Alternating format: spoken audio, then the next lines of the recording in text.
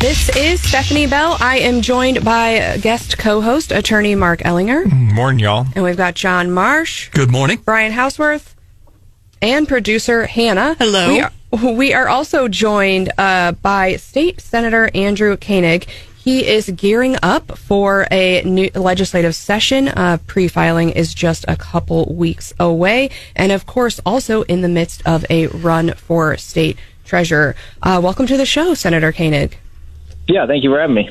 Well, let's get into it because the Senate caucus was last week, so you guys are hard at work on your priorities. Pre-filing is just a couple weeks away, and that's with the holiday included, so I'm sure you're well into that. What are you looking at for your own personal priorities for the next legislative session?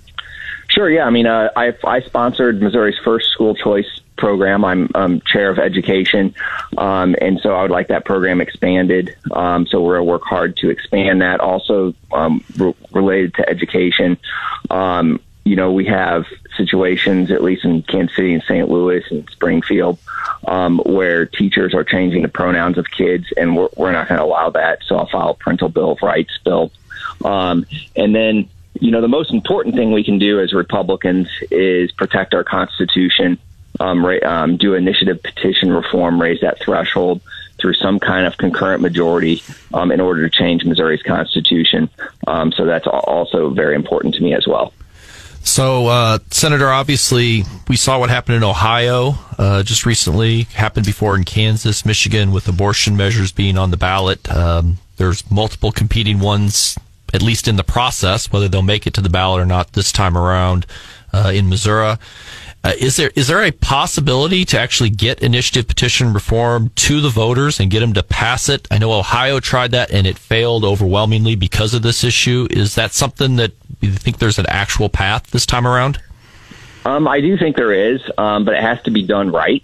For instance, I did pass the heartbeat bill here in Missouri, so that definitely it's really important to protect that. But we need to protect our Constitution against all kinds of threats. There's who knows what, whether it's ranked choice voting, and who knows what other liberal idea where there'll be millions of dollars from outside the state of Missouri coming in trying to change our Constitution. But yes, it can be done. It has to be done right. So we're doing it differently than what's been tried in other states. Florida obviously was successful back in 2006, raising their threshold to 60%. But what I'm advocating is more of a concurrent majority. So instead of just raising the percentage, having more of a geographical increase in order to change the Constitution. So like a majority of congressional districts would have to vote for it. So like 5 out of our 8 congressional districts. I think that's a better way to go. So that way you have that geographical distribution in order to change the Constitution. I think there's stuff in there that we need. For instance, citizen voting. Right now, we could put that in there. That's something that's very popular. And if you're in California, New York, they're letting non-citizens vote in local elections. That shouldn't happen here in Missouri. And then we can put some protections against foreign countries coming in trying to change our initiative petition process. All these things are very popular. If it was put on the ballot, I think the people of Missouri would vote for it. Senator, we appreciate your time. Thank you so much. I know pre-filing is going to start just in a couple of weeks on December the 1st, which we'll be paying close attention to see what kind of bills are filed. There'll be a lot of bills, I'm sure, that have mid-Missouri interests as well. I want to go back to the issue of initiative petition reform. Crystal Quaid, who is the Democratic leader in the House, says Republicans, and this is according to her tweet 4 days ago, Republicans know they're going to lose in court, so they are already gearing up. That's according to her tweet. But the Democrats would argue, and you're talking about 5 of 8 congressional districts, they would argue, Senator, that if a majority of people in the state approve it, that it should go into effect. You disagree with that? Well, I think if it was a statute, I would have no problem with that. But the problem is with our Constitution should be a higher threshold. We don't see this at the federal level. In order to protect minority rights, you need higher. We don't live in a direct democracy where it's majority rule, where you have two wolves, voting to eat a sheep. Like, there should be a higher threshold to protect minority rights in our Constitution. If it's just a straight statute, I have no problem. Okay. Majority vote. Also, you have a situation where things aren't always fair. And as far as money, like, the message is not always fair. Like, perfect example of this is we had Clean Missouri and Cleaner Missouri. I mean, the people of Missouri voted in Clean Missouri, and then they voted in Cleaner Missouri, the very next election. So, it all depends on how, an issue is messaged and how much money is spent on both sides. What we're seeing in a lot of times is there's just millions of dollars of money coming in from outside the state of Missouri to push some of these initiatives. It's not like it's organic Missourians coming up with these initiative petitions. So I want to make sure I'm hearing you correctly, Senator, very quickly, if I may follow up. You're saying if it's a statute, it's different, and clearly it's not a statute. You're talking about a proposed constitutional amendment from your perspective. What you'd like to see is, if it were to pass, it would have to pass in 5 of the 8 congressional districts in Missouri, because from your perspective, it needs a higher threshold. Am I hearing you correctly? Yes. Okay. Yeah, and the geographical distribution of support, I think, is important when it comes to the Constitution. You don't want the cities coming in and telling farmers what to do and vice versa. We want a geographical distribution of Missourians supporting whatever it is when it comes to the Constitution. And if, when it comes to statutes, that's a different situation. If it's a simple majority for a statute, I think that's fine. All right. Thank you, Senator. Senator, talk to us about the upcoming session. I know in the past years you've been a real champion of Parents' Bill of Rights and trying to keep critical race theory out of the classroom, and that legislation didn't make it through. What about next year? Yeah, so I am going to focus. I am having a focus on parental Bill of Rights. I did pass it through the Senate this last year, and I expect to pass it through again this year. I am putting the CRT a little bit more on a back seat and focusing more on the transgender situation. Here in St. Louis and Kansas City, and probably it's coming all across the state of Missouri, is you have this transgender stuff really being pushed on kids in the schools, and this is very detrimental for kids to think that they can change their gender. Biologically, you can't change your gender, and so we need to protect these kids. We did pass a bill last year banning transgender surgeries on minors, so that protection is currently in place. So, Senator, you've had a lot of successes over the years in the legislature. I think colleagues and folks that we interact with think very highly of you. You're now running for state treasurer. What kind of plans, if you're successful and you become treasurer, what's the plan to really revolutionize that office? Sure, yeah, there's a couple things.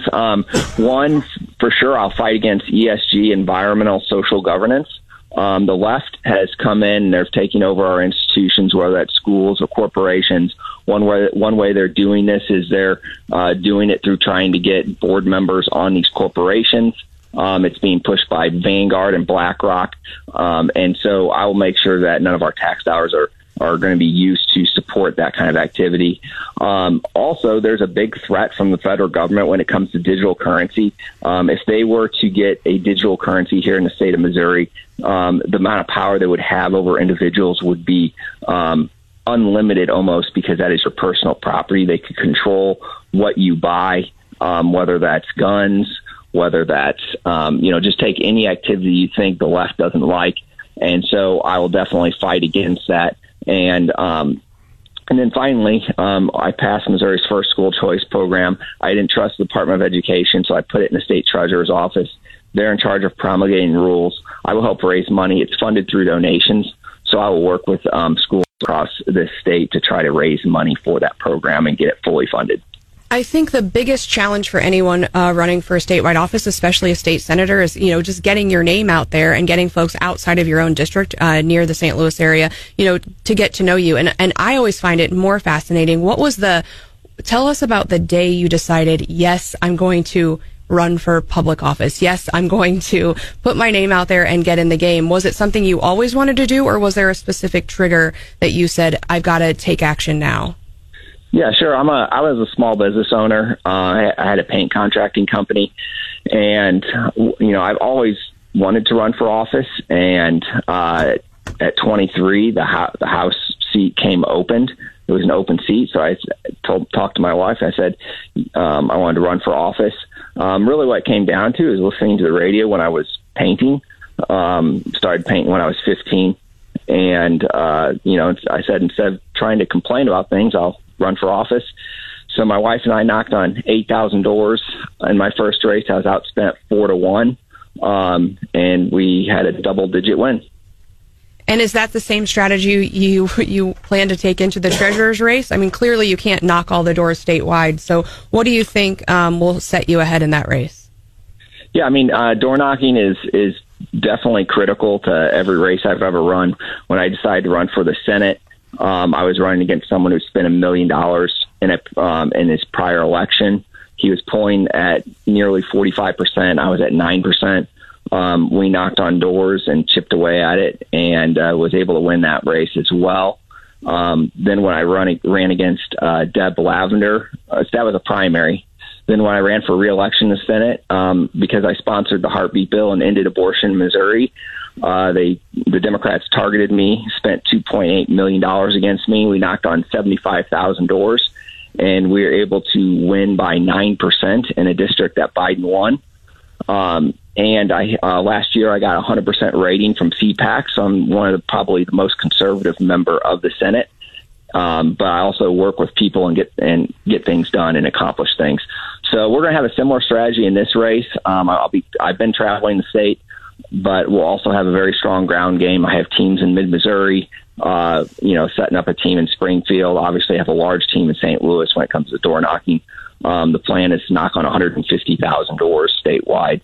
And so we're going to have a very strong presence.